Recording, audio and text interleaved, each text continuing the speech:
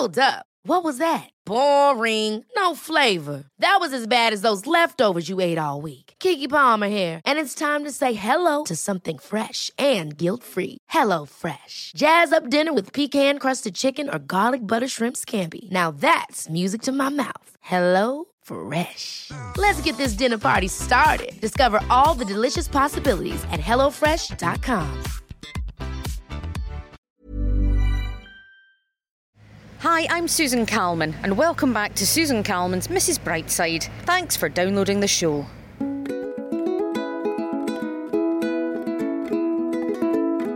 Yeah, I've done some very good stand-up shows where I could still have one foot on the stage as I walked into the wings and the crash had begun. Like, I swear to you, like, at that point, it was so visceral, the absolute plummet from this state of I'm fine, everything's great, into dreadful, dreadful, dreadful despair. Last year I spoke to 8 people about their tricksy mental health, and this year I'll be chatting to 8 more. I was in a really bad way, and we didn't even know each other all Not that really, well. no, not really. But you just went, lunch, now. Yeah. Mm-hmm. And I know that you were okay at that time, or you were so not okay you needed someone else, but it doesn't matter. I'm doing this because I want people to be more open about their mental health, and I know sometimes it can be difficult to define what that means. So we're going to be having a frank and open discussion, no parameters, no written questions, no definitions, and no pop psychology. It's important for you to know that these are not therapy sessions. I am not a qualified psychiatrist, no matter how much Casualty I've watched. They're just honest conversations about what we think and feel about our own heads. I'm meeting Marcus Brigstock for this episode. Now, I know Marcus well. He's held me up many times at the Fringe when I've been falling over, and indeed I've done the same thing for him. But having the opportunity to have a really good chat with him was brilliant. A little bit of ambient noise, but that's what you get when you're at the biggest arts festival in the world. He's an absolutely smashing fella, he really is, and it's a very honest discussion about a lot of the issues that have affected him and me. So I hope you enjoy it.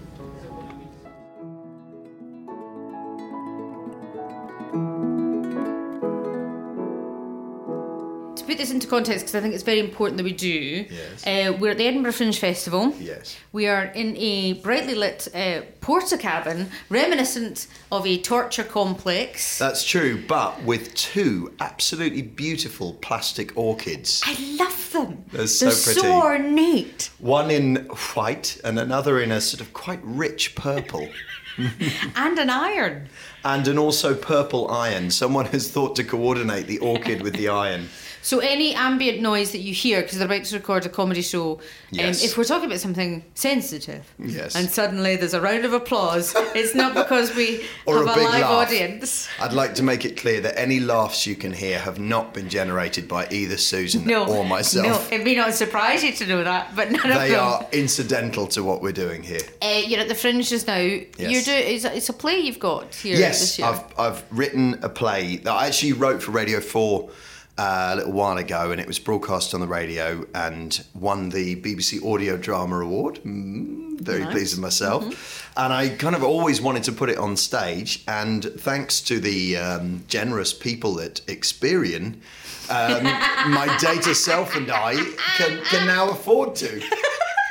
The Fringe itself, though, and it's quite difficult to explain to people as a comedian what it's like, it's the best of times and the worst of times. Now, I'm only here 2019 for 4 days. This is one of them. You coward. Thank You've you. changed. I have changed. Because I have had some of the most spectacularly, and you've been there for some of them, awful times of my entire life here. I've had some of the greatest times of my life. But it is an environment where, and I think as I get older, I'm able to identify places where my mental health doesn't flourish. And Sure. this is one of them. But isn't it interesting how that seesaws and fluctuates? I mean, I know I said it at the time, but I'll say it again. You saw me in a state of deep crisis and took me out for lunch. Yeah. I was in a really bad way. And we didn't even know each other all Not that really. well. No, not really. But you just went, lunch, now. Yeah. Mm-hmm. And I know that you were okay at that time, or you were so not okay you needed someone else, but it doesn't matter. But it was a game changer. It really was. It made such a difference to me. And it's really interesting how our family of comedians, some of whom snipe at each other and compete and all the rest of it, actually take good care of each other. I saw someone very early this morning, because I was up doing an interview, who's having a great festival. She's a brilliant comedian. She's absolutely smashing it, and she's really, really struggling. And I'm grateful to say I'm in a really good place at the moment. And I just said to her, look, here's a thing I do, right? I write a 10-item gratitude list every morning. So I actively engage with gratitude, right? Not just like, oh, it's a nice day and I'm glad of that. Or my kids are sweet people. I love them. Aren't I lucky? I mean, I write down, and my rule with my list of 10 things I'm grateful for is that at least 3 of them, as I write them, have to make me smile, or I'm cheating. And I recommend that. In fact, I've found other comedians quietly doing the same thing, and it's really, really good, because otherwise you can get all in your head about what you're doing and imagine that you're really important, which is a lie, or that you're a terrible failure, which is a lie. And actually, if I mean, on my gratitude list every day while I'm up here, I'm grateful for any one person who chooses to come see my show, because there are thousands to choose from, and that's an amazing thing to happen at this festival. So I really engage with that, and it stops me feeling either that I owe those people some burden that I can't ever repay, or that I'm in any way their fool, you know. Mm-hmm. And it is like all the comedy I've loved the most has involved a huge amount of vulnerability. I've always believed that the best stand-up is high status and low status happening at once. Someone standing there going, I've got a microphone and you will listen to me while I say these things, and I'm confident that all of this will make you laugh, the whole lot of it. And at the same time, that person is the jester, and they're at the very bottom of this heap of people with a metric for failure. If you don't laugh, I didn't do my job, and I will have failed publicly.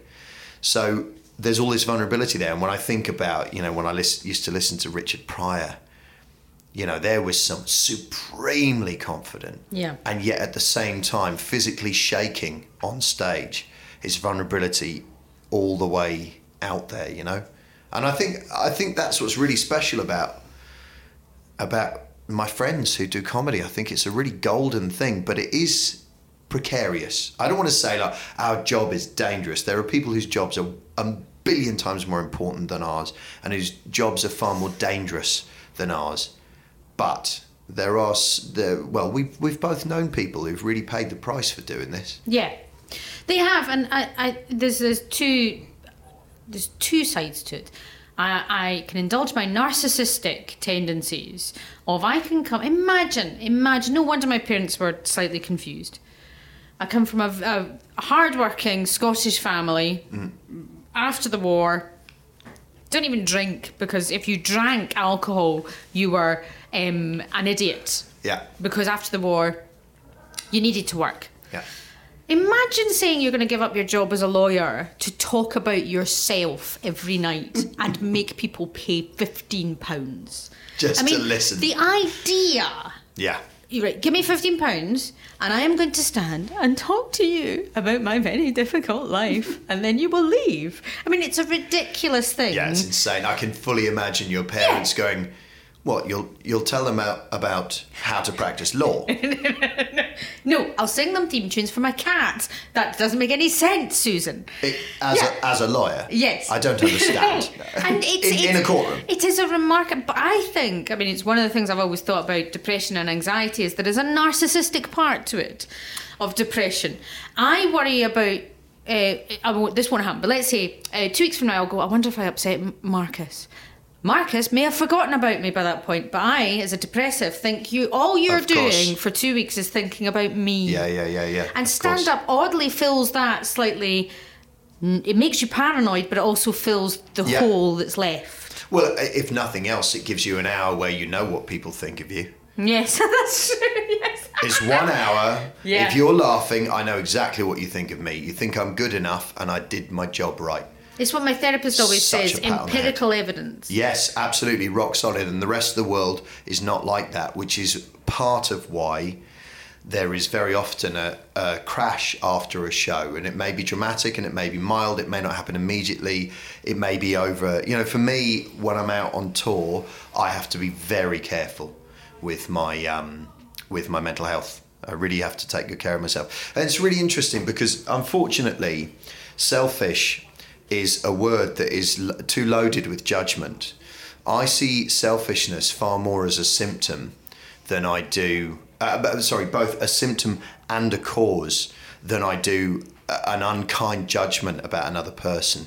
When I'm low, or at least you might say depressed, possibly even anxious, or when I'm not taking good care of myself, I am selfish. I am being selfish. And this is part of why I engage actively with gratitude, is it turns a lot of what goes in out and makes me inclined to be aware of how others are and to do exactly as you did for me when you saw me having that trouble and go, you, spot of lunch. Now, it's amazing how much helping other people will do for you can give too much away and leave nothing for yourself. That's not it. That's not genuine giving. It's not the same thing at all. But selfishness is a symptom and a cause for me of problematic behaviour. So I watch out for it all the time. I'm really, really careful about, like, when has my behaviour been selfish? And try not to whip myself about it and go, no, it's all right. It's just a thing you do and there's a way out of it. I struggle to be kind to myself. I really do. That's the biggest struggle I have, is being kind to myself. Yeah, I really do. I'm awful. Yeah, I think I'm a terrible, awful person, and blah blah blah blah blah. And my wife wants two things from me: that I'm kinder to myself and I stop catastrophizing, because that's one of my big things. I catastrophize everything. It's always the worst case scenario with me. Yeah. And I just say to Has her... it ever come to pass? No, but that doesn't matter. My therapist even... And genuinely, I went to a new therapist because I couldn't find where the other one had gone. It's been a while. It'd been a while since I'd been, and I thought, I need to go back in. Oh my God, therapy abandonment. Yes. The worst thing of all.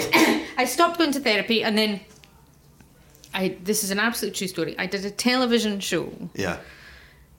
That's so... fucked with me. Yeah. And it was not Strictly, before anyone writes any headlines. Yeah, absolutely. It wasn't Strictly. It wasn't the fact I was shagging everybody. It was another television show, and it sounds very strange, but there was an element of it that really kind of sent me off, and I thought, I need to go back to therapy again. So I went back to a new therapist. And it's quite strange when you go back to therapy to a new therapist, because you have to start again. Yeah. And she said... that whole thing of what's the worst that could happen. I said, don't do that to me, because that doesn't matter to me. So I've got a leak in my roof just now, Marcus. Right? And I can't sleep until that's fixed. Yeah. Because I think the roof's going to fall in. Of my house. Yeah. Have you listened to the audiobook of The Power of Now by Eckhart Tolle? No. Okay. Strong recommend. Really strong recommend for lots of reasons. Firstly, it can help specifically with that, and I know it can because I have that and it's helped me. Really? Number two, I would recommend the audiobook rather than the, paper thing, Kindle thing, because Eckhart Tolle sounds a lot like Henning Benn. And this is a good thing. Is that going to help me? This is a good thing for several reasons. It's amusing how awful the audiobook is, right? So he has the editors from his publishers asking questions, right? So he'll do quite a long section about how you can just stay in this moment, right? And then his own editors go, so does this mean that nothing that happens after today is important? No, that is not what I am saying. Right, so it's kind of like amusing enough in this awful kind of way to work its way in. And I've listened to it on audiobook maybe sort of 2.5 times now. And the whole thing about it is about exactly that stuff. And it's about bringing your attention back into this moment. Yes. This exact moment where even at the very worst points in my life, I've still actually been okay. Even when I'm in danger, I've been okay in that moment, and it's amazing the more I can bring myself back to the now. So when things have been difficult for me, and like most of my struggles manifest through the form of addiction, which feels like an anesthetic, and then of course the behaviour creates its own problems, and then you can't even remember why you wanted to do something weird anyway. You just end up acting out because you acted out yesterday. So some of the stuff you can do is try to feel each of your fingers without moving them, just one at a time, and bring all of your attention into doing it. And if you get that, which is very doable, try doing it with your toes, which thus far I've found impossible, but I've got very close. Absolutely extraordinary how much of a relief it brings in the moment that I'm having a sort of like spiraling thoughts or anything like that. It's really, really cool. Great stuff. And then it's weird. It's like having a kind of mental shower, and then you feel a bit refreshed for a while afterwards. And then of course the noise comes back, because noise is noise. I do a number of things. I went to hypnotherapy to see if I could fly, because I hate flying. Mm-hmm. Because I'm going to die. Sure, of course you are. I mean, there's no question. Yeah. I'm going to die. And I thought it wouldn't work. My wife was in the room with me, because I've heard stories of hypnotherapists. So she was there to check nothing fancy happened. And I thought, it's not going to happen. And he said, you'll be under in 5-4. And I was gone. I was gone straight away. I have a very suggestible mind. It's why I have an addictive personality. Yeah. I'm never allowed to go to a casino. Do you know why I'm not allowed to go to a casino, Marcus? Go on. I once went to a casino. I was doing an Elvis trip. I went to Graceland and to Mississippi to see where he was born. So cool. So I was going with a couple of lesbian friends of mine, you know, round America. Wonderful. We stopped in at a casino. Never been to a casino before, Marcus. There weren't a lot of casinos. Yeah. Right? Was it quite nice, the casino? Almost like they're doing quite well, making a bit of money? $5,500 I spent. Yes. Now, this was in 1994. Yeah. Something like that. I only about 5 years ago paid off that debt, because it spent... God. Because I lost my mind, Marcus. Yeah. Yeah. I put my credit card behind there. I was playing poker. I was playing blackjack. I was playing craps. Games you're presumably very familiar with. Never played before. But am I a hater? They were like, oh yes, do you want some more of this? Do you want some more of that? And I was like, my God, I'm James Bond. Yeah. And I realised at that point that I could never gamble again. Yeah. Because I would gamble all the time, because I loved that way that it made me Gambling is the only one, apart from when I went to Vegas, where I did definitely go on tilt for 3 days. Yeah. Gambling is the only sort of famously addictive thing that I genuinely seem to be okay with. Like, I'll have a bet from time to time. I play poker with my mates, but I've never got fully caught up in it. Vegas, I did go for it in quite a big way. But anything else that you can get addicted to, I've been addicted to it. So tell me, I know you, but for the listeners at home, for the listener at home, how does your mental health issues, what are they and how do they kind of manifest themselves? So going way back, I started a compulsive overeating disorder when I was about 8 years old. Unsurprising, lots of reasons. I'd been very poorly when I was young, so the bond between food and approval had been overdone. Right, so as we get breastfed, first manifestation of physical giving, love, and then weaning, there's lots of approval given through that thing. And then as you grow up, there's mummy made this for you, eat it up for daddy, aren't you good, all of these things. Lots of approval bound up in that. So for me, having had, they thought celiac disease, couldn't eat anything, special diets and all the rest of it, my brain just got a bit busted around food and approval and food for comfort. So by the time I was about 8 years old, I started gaining weight incredibly quickly, like dangerously quickly. And by the time I was 10, I couldn't wear the school uniform. They didn't make them that big, so that, disaster. And then by the time I was 17, I was stealing food everywhere, eating from bins. Like, I was nuts. And I was a lot shorter than I am now. I was 24 stone and about 5'10". So big, morbidly obese. In the meantime, I'd also found drugs and alcohol and got stuck into them from about the age of 12. It's very young. Yeah. Very young. Started drinking as much as I could when I was 12, more once I was 14 because I could get it then. And then from 14 to 17, went for it. Drugs, again, difficult to get and expensive. So I kind of took what I could, sniffing solvents, stuff like that. And not casually, like some people have a go and then move on. Then went into rehab when I was 17. Got sober, got clean from drugs and alcohol, which actually relatively was easy because you stop, right? Food is difficult. You have to keep eating and you have to find boundaries with that. But yeah, so I've been sober for coming up for 29 years. I've never had a legal drink in my life. Amazing. But of course, along the way, food has been difficult. So there've been periods of time where I've sort of taken my eye off the ball where that's concerned and ended up in trouble with it, and just found myself eating really in a really unboundaried way, and then getting very sad, and then overeating because I'm sad because I'm overeating, and so it does sort of ebb and flow how engaged I am with that. And then there've been other things that I've sort of ended up addicted to, and I'd rather not go into any specifics. Suffice to say, I avoid all stimulating material online. There is I've been very lucky where that's concerned, in that I got the right help at the right time before it went to hell.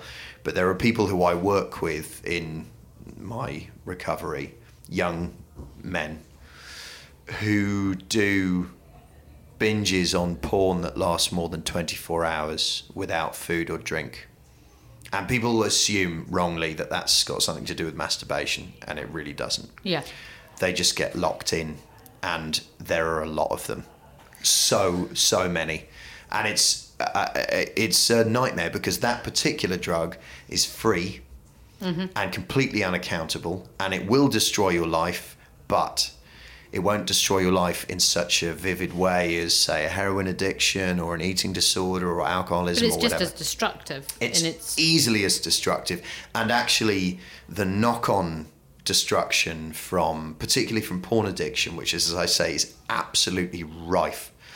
There are very few men I know who I've talked to about this who haven't then revealed to me that over time, with internet porn, that they haven't at one time or another gone, I'm not really okay with this. Like, this is weird. And again, there's a mistake that people make about sexual desire, about sexual addiction, and about what porn is and what function it serves. There's a really good documentary and book called Your Brain on Porn, which is a lot about the evolution of the human brain. Very simply, over thousands and thousands of years, we evolved in tribes where if my tribe saw your tribe and you were sexually available, I'm supposed to respond when I see you. The male brain is supposed to have a response and go, there's a sexual mate. And it's been vital to our evolution over thousands of years that we have that. And then really recently we started living in cities, and that instinct, which remains wholly intact in the male brain, has remained, and it's been difficult. And then along came the internet. Now, every single image that you see registers as a potential sexual partner. So you get a small release of dopamine into your brain, and then your dopamine uptake in your brain gets damaged because you overdo it, you overcook it. So then it becomes impossible, like physically impossible, for you to feel content when you're not flooding your brain with dopamine. And fixing that takes some time.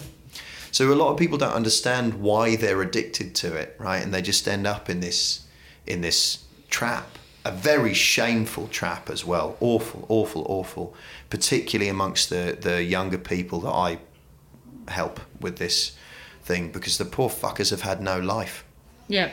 I got lucky, right? It became a problem for me, but relatively briefly. And now I'm like, it's totally at arm's length. I don't go anywhere near it. But for them, they got free access to their drug of choice at the age of 12. And here they are now in their 20s or whatever. They've never been with a romantic partner, let alone even a sexual partner. They don't know how to be around other people. It's horrific. And there's so much of it. It's I don't know a huge amount about that world, but what I do know is it's a similar thing when you're talking about food, that people make judgments and assumptions. So food addiction is just being greedy. Is what people say. Now, for me, food's a very difficult one for me because that is love. Food is love. Yeah, correct. My mother didn't, and bless her, she's amazing, did not believe that a plate should have any space on it.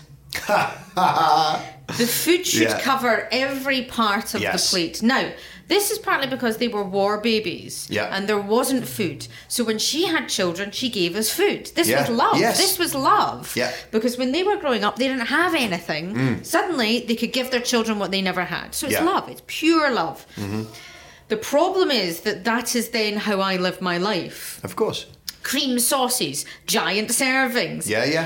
I am anxious if I do not know when I'm going to eat. Of course, and it's me not too. greed. I fear no food.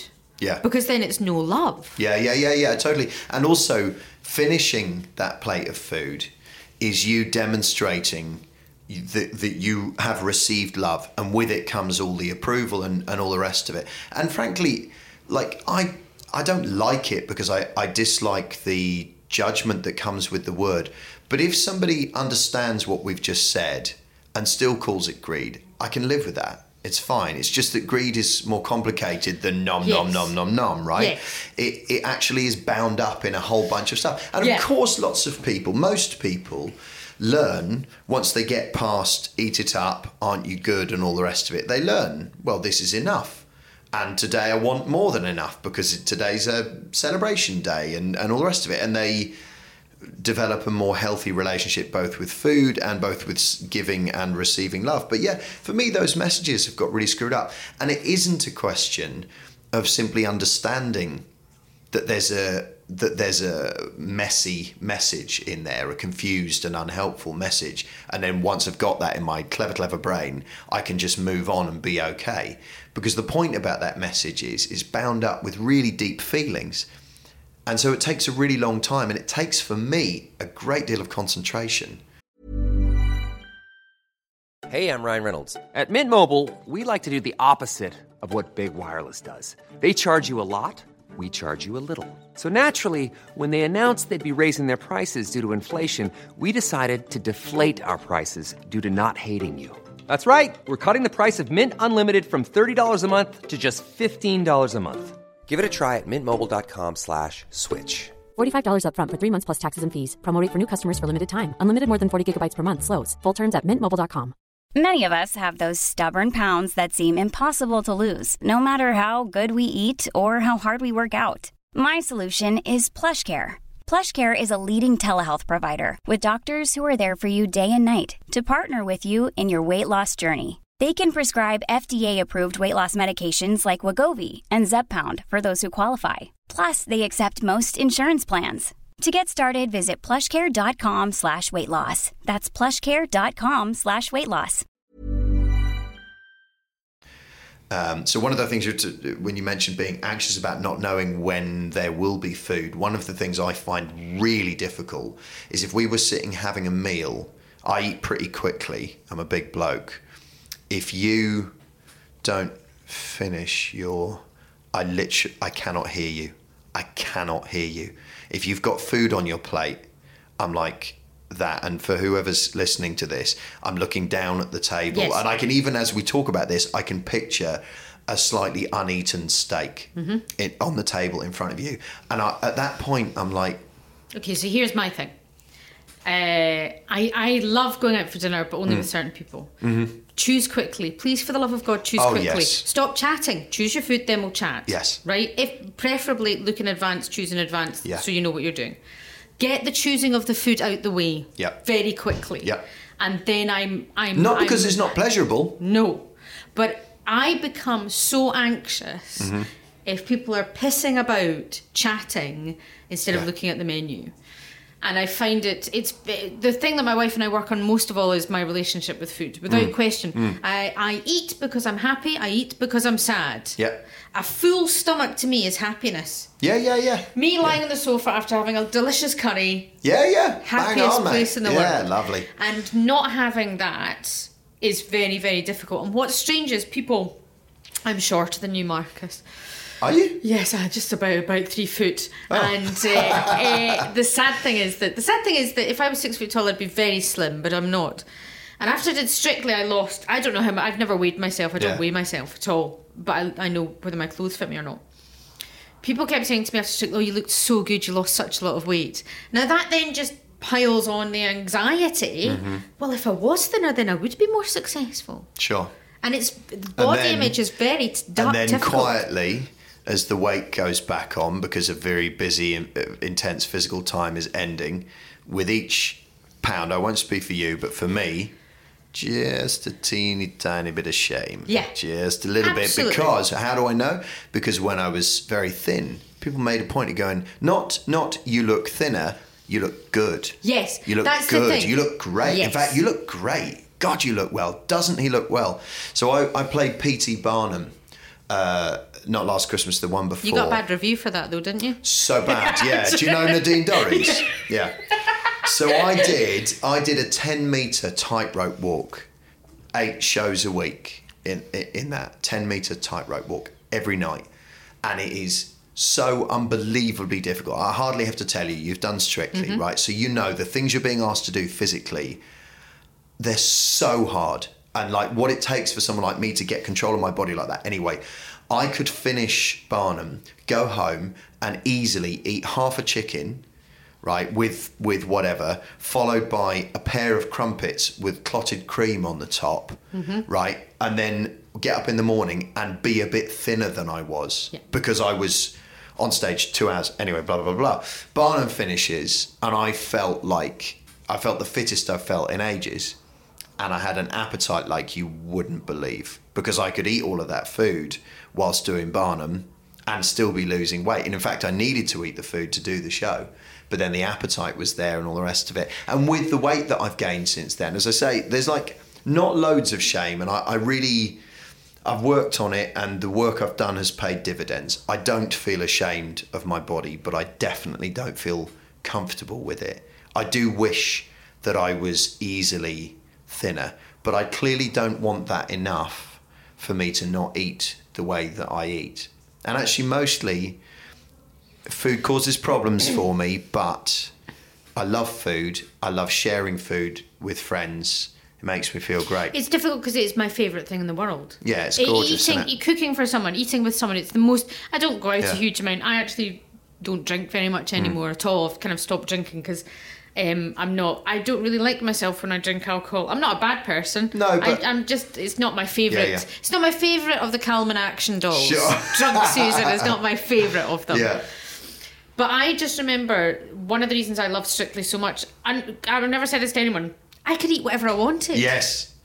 I was dancing 9 hours a day. I was having fried chicken. Yeah. I was having cake. Yeah. I was having crisps. And encouraged by the slim, powerful dancers going, Absolutely. make sure you're eating plenty. Absolutely. Yeah. And I could eat anything I wanted, Yeah.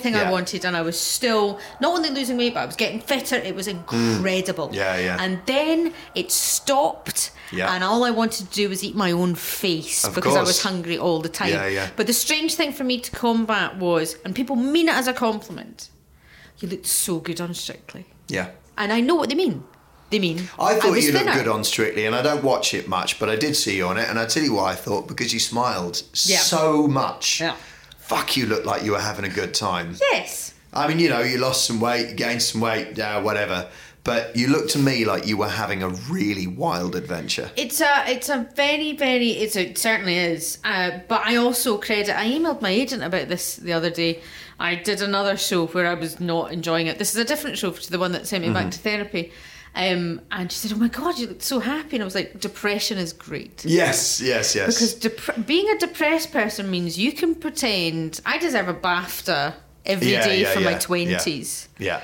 You can pretend you're having a wonderful time. Yeah, I've done some very good stand-up shows where, honestly, I mean, there was one I was in a really, really bad way. In fact, that was the one when you kind of intervened. When I was on tour with that particular show, I could still have one foot on the stage as I walked into the wings, and the crash had begun. Like, I swear to you, like, at that point, it was so visceral, the absolute plummet from this state of other, this state of approval, state of, you know, I'm fine, everything's great, into dreadful, dreadful, dreadful despair. So crazy. I just wanted to say, you know, when you're talking about choose quickly if you're in a restaurant, an absolute pinch point of painful anxiety to me is table with, it's got to be probably 6 or more people. Waiting staff comes over and says, who ordered the chicken? And no one answers. Oh my god, Marcus, you and I are the same fucking person. So who ordered the chicken? Who ordered? Why is no one paying attention? And the waiter is having to be polite, and I'm literally like, John, the chicken. John, your chicken is here. Give it to him. For God's sake. I was out for dinner the other day with some friends. It was probably chicken. Who's the chicken? And I was looking at her. Who's the chicken? And I went, it's hers. And I actually said audibly, and these are very good friends of mine, fuck's sake, Leslie. Pay attention, Leslie, your chicken's here. From their point of view, they're having a nice night. Yeah. They're having a conversation and a glass of wine, like normal people. Yeah. I am happy when all the food's here and we can all start. Yeah. And then I am anxious, then I am happy again when the food arrives. Yeah. And then, do you know what? Are you having a pudding or not having a pudding? Exactly. I don't know. Make your mind up. Maybe I will have a pudding. Or I'll have a look at the menu and then I'll see. Shall we have a chat about something? Mate, do you want a pudding? Do you want a pudding? You know whether you want a pudding or not. Get the pudding. Stop pretending. You know perfectly well. Just choose whether or not you're going to have a pudding. Yeah. Get a damn grip. I did a show many years ago, a sketch show, kind of character show thing up here, solo character show, where I had a go at explaining about the noise in a food addicted person's head, and it was I had a talking Muppet style cake. You know how the Muppets used to, like, you know, all their food spoke.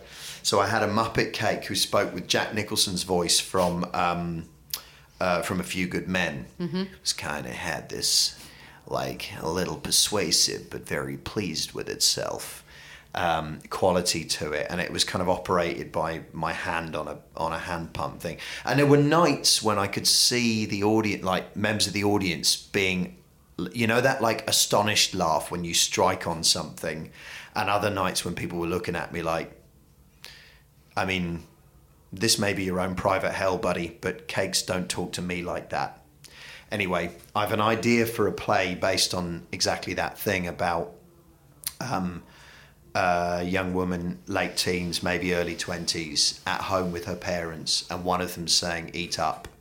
And the action stops, and then over the course of the play, it would be basically you hear the noise in her head. So the play would then be the noise in her head. In fact, the play that I've got on up here, called The Red, is largely about this stuff. So the plot of the play is a guy who's been sober for 23 years.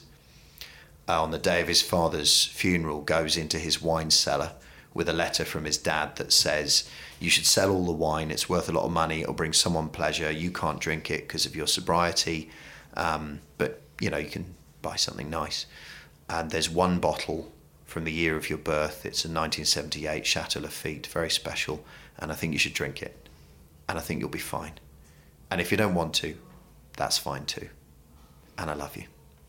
And then the play is about this, it's about that moment of, what the hell do I do with this? And this is a guy very much like me who's been sober all of his adult life, toying with, well, I don't know, maybe I just had a bit of a thing when I was a teenager. Maybe I just went off the fucking rails for a bit. Everybody does. Yeah. And then I said, I'll never drink again. Everyone says I'll never drink again. No one does it. Versus all of the parts of him that are like, this is my relationship, this is my children, this is my job, this is my sanity, this is everything. And every time he gets near to having a drink, his dad, who's sort of represented through the form of this letter, urges him not to. And every time he is sure he won't have a drink, the dad's going, maybe you can, maybe you'll be all right. But for people listening to this, for whom our conversation has struck a chord, because I'm sure people listening may have similar relationships with Yeah. food. I have to be rigid about my food. So Yes. I weigh my pasta. Do and you? I weigh. So I have to, because otherwise I'll eat it. I'll just eat it. So I'm a lot more rigid about what I eat. I plan all of my meals for the week. Do you? Yeah. Wow, good for you, mate. So I plan wow. every meal for the week. So I know what I'm eating. In association with my wife, I couldn't do it without her support. Yeah. We eat veggie a lot, and I've Yeah. cut down on loads of different things, and that's how I do it. Does it bring you that implementing and running that system? Have you got some peace? You Yes. happy? Yes. Great. If on a Sunday night my fridge is full and I know exactly what I'm having every night, and I know exactly when I go to the gym 5 times a week, Wow, good for you. and I know, so I'm going to the gym and I'm having this, and Yeah. I go to the gym and I'm having this, I have peace. Great. Because I... And peace Organise. without losing pleasure. You're enjoying Absolutely. it. Great. Absolutely. Because that's key. Like, yes. there are a million ways of doing this, right? And a whole bunch of them won't bring you peace. What they'll bring you is concentration. And that carries its own rewards, i.e. how we all feel when we begin a new diet and it's working, right? It's not the same as peace. It's exhilaration. You're like, I'm on this. I'm doing this. Here we go. That's not peace, right? And there's also peace without pleasure, right? Or at least peace without joy. Joy is probably a better word than pleasure. Pleasure's a bit immediate. I think joy is much more whole life for me. So for me, my system is 3 meals a day, never eat in between. So I don't snack and I don't let meals run on into a sort of, drifty, it's still the meal, but it was actually 3 hours ago. Yeah. So I eat 3 meals a day and I don't eat in between, and I never skip a meal, ever. And basically, I don't eat sugar. Right. And I don't eat sugar because it's quite a trigger for me. It makes a whole bunch of stuff simpler. So I just don't do ice cream. I just don't do cake. And for the most part, I don't do substitutes either, right? So I like Naked bars. They don't have sugar in, they have a lot of dates in, so they're very sweet, but I do those, but because I don't really eat in between meals, they're rare anyway. That would be pudding if it ever happens, and occasionally I'll do like a sugar-free ice cream. I basically don't even eat honey. Like, I just started eating honey 3-4 years ago, and in small quantities, and that works for me. That gives me peace and the ability to be very joyful around food. Yeah. I'm very joyful, I just eat less of it. Yeah. If I had the opportunity, if you made me a large pot of mashed potato with butter, I'd just keep going. Yeah, great. I would just keep on going. Sure. Whereas if I only make a certain amount, then I don't eat it. Yeah.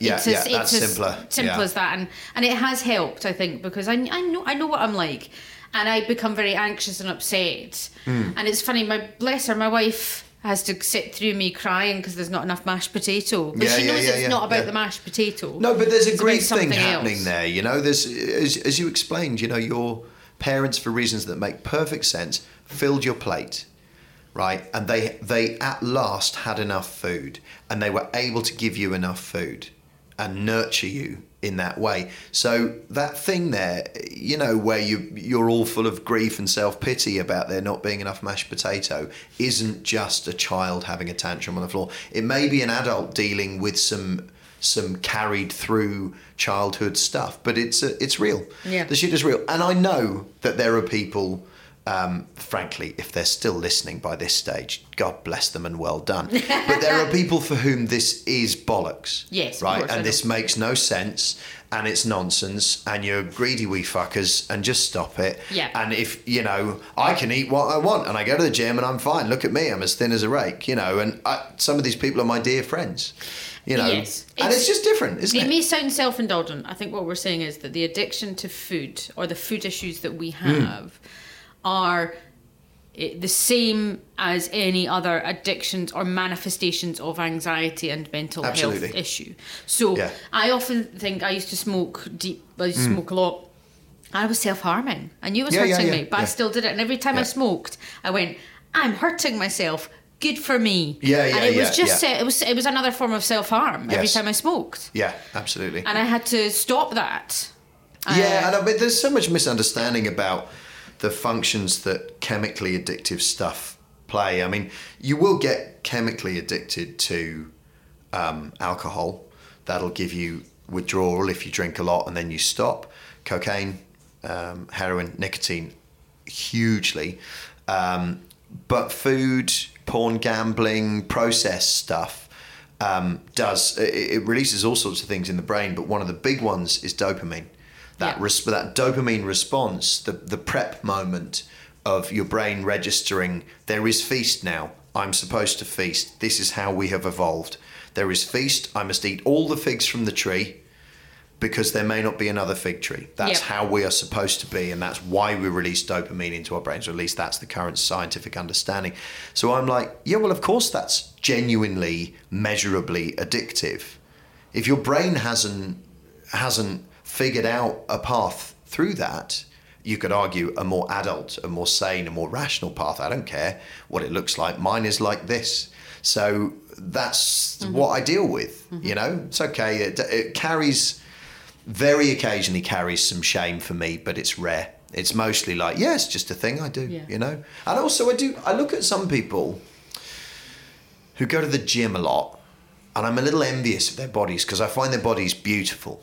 I look at them and I'm like, wow, God, look at that. There's something about that presses buttons for me, whatever condition that is, wherever it's come from. I think it's beautiful and I'm a bit envious. And then I think, and not all of them, because plenty go to the gym and read as well, and then I think, I've probably read more than you this week. I've had more time for it, you know? I've probably spent more time holding my fiance's hand, which is a thing that just makes me so happy. We just hold hands everywhere we go because I like holding hands. God bless her. My 14-year-old daughter will still hold my hand when we walk up the road. And I don't want to make her because, you know, we're like, she's 14 and it's embarrassing probably. So we probably are on the last gasps of that. But, that's a wonderful thing. Do you know heartbeats align when you hold hands? Do they? Not totally, because your hearts are doing different things, but as best they can, heartbeats will join up. So I kind of look at stuff like that and I'm like, yeah, how do you distribute your time? You know, I spent some of mine reading books, doing yoga, holding Rachel's hand, you know. Very occasionally, my 16-year-old, nearly 17-year-old son would even hold my hand. That's quite something. I go to the gym because my wife's got an incredibly fast heartbeat and I'd like her to survive. I worry about her heart rate.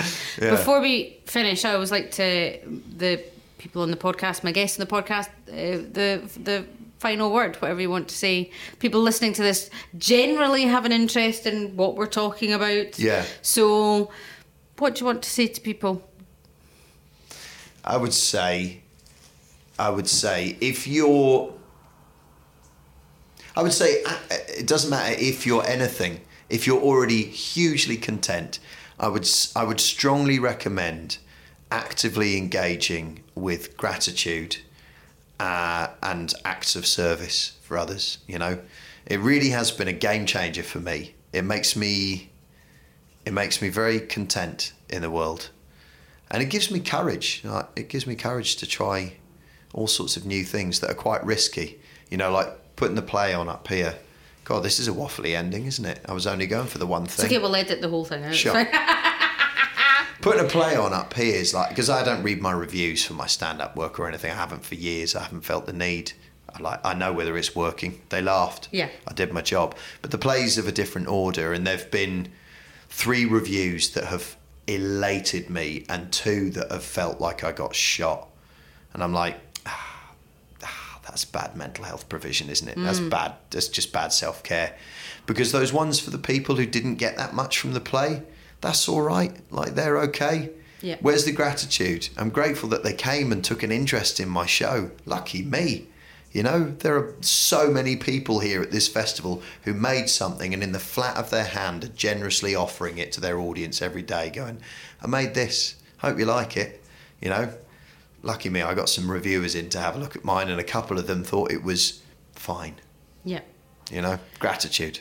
And this is the bit where you get to say where people can find out more about you, yes. Marcus. I only say that because the producer every time gets me to do it as a retake. Do you have a website? Oh, yes, I think I do. Yes. Yeah. Marcus Brigstock. Yeah. Yeah, I guess so. .com? Yeah, probably. When you Google Marcus Brigstock... No, don't. No, that'll just be Google the Daily Mail still talking about a divorce from 10 years ago.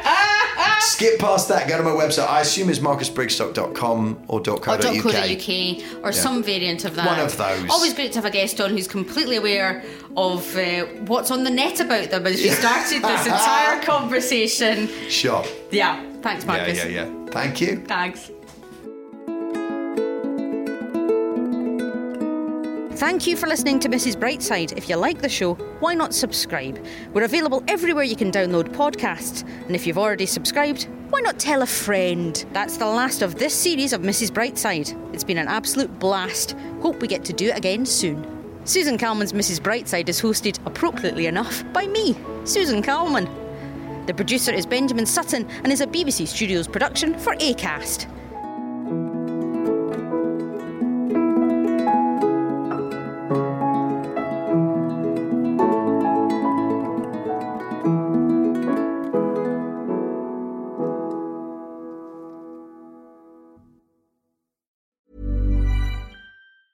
Ever catch yourself eating the same flavorless dinner 3 days in a row?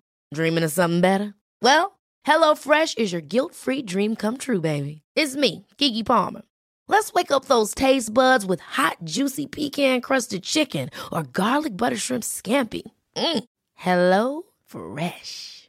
Stop dreaming of all the delicious possibilities and dig in at HelloFresh.com. Let's get this dinner party started.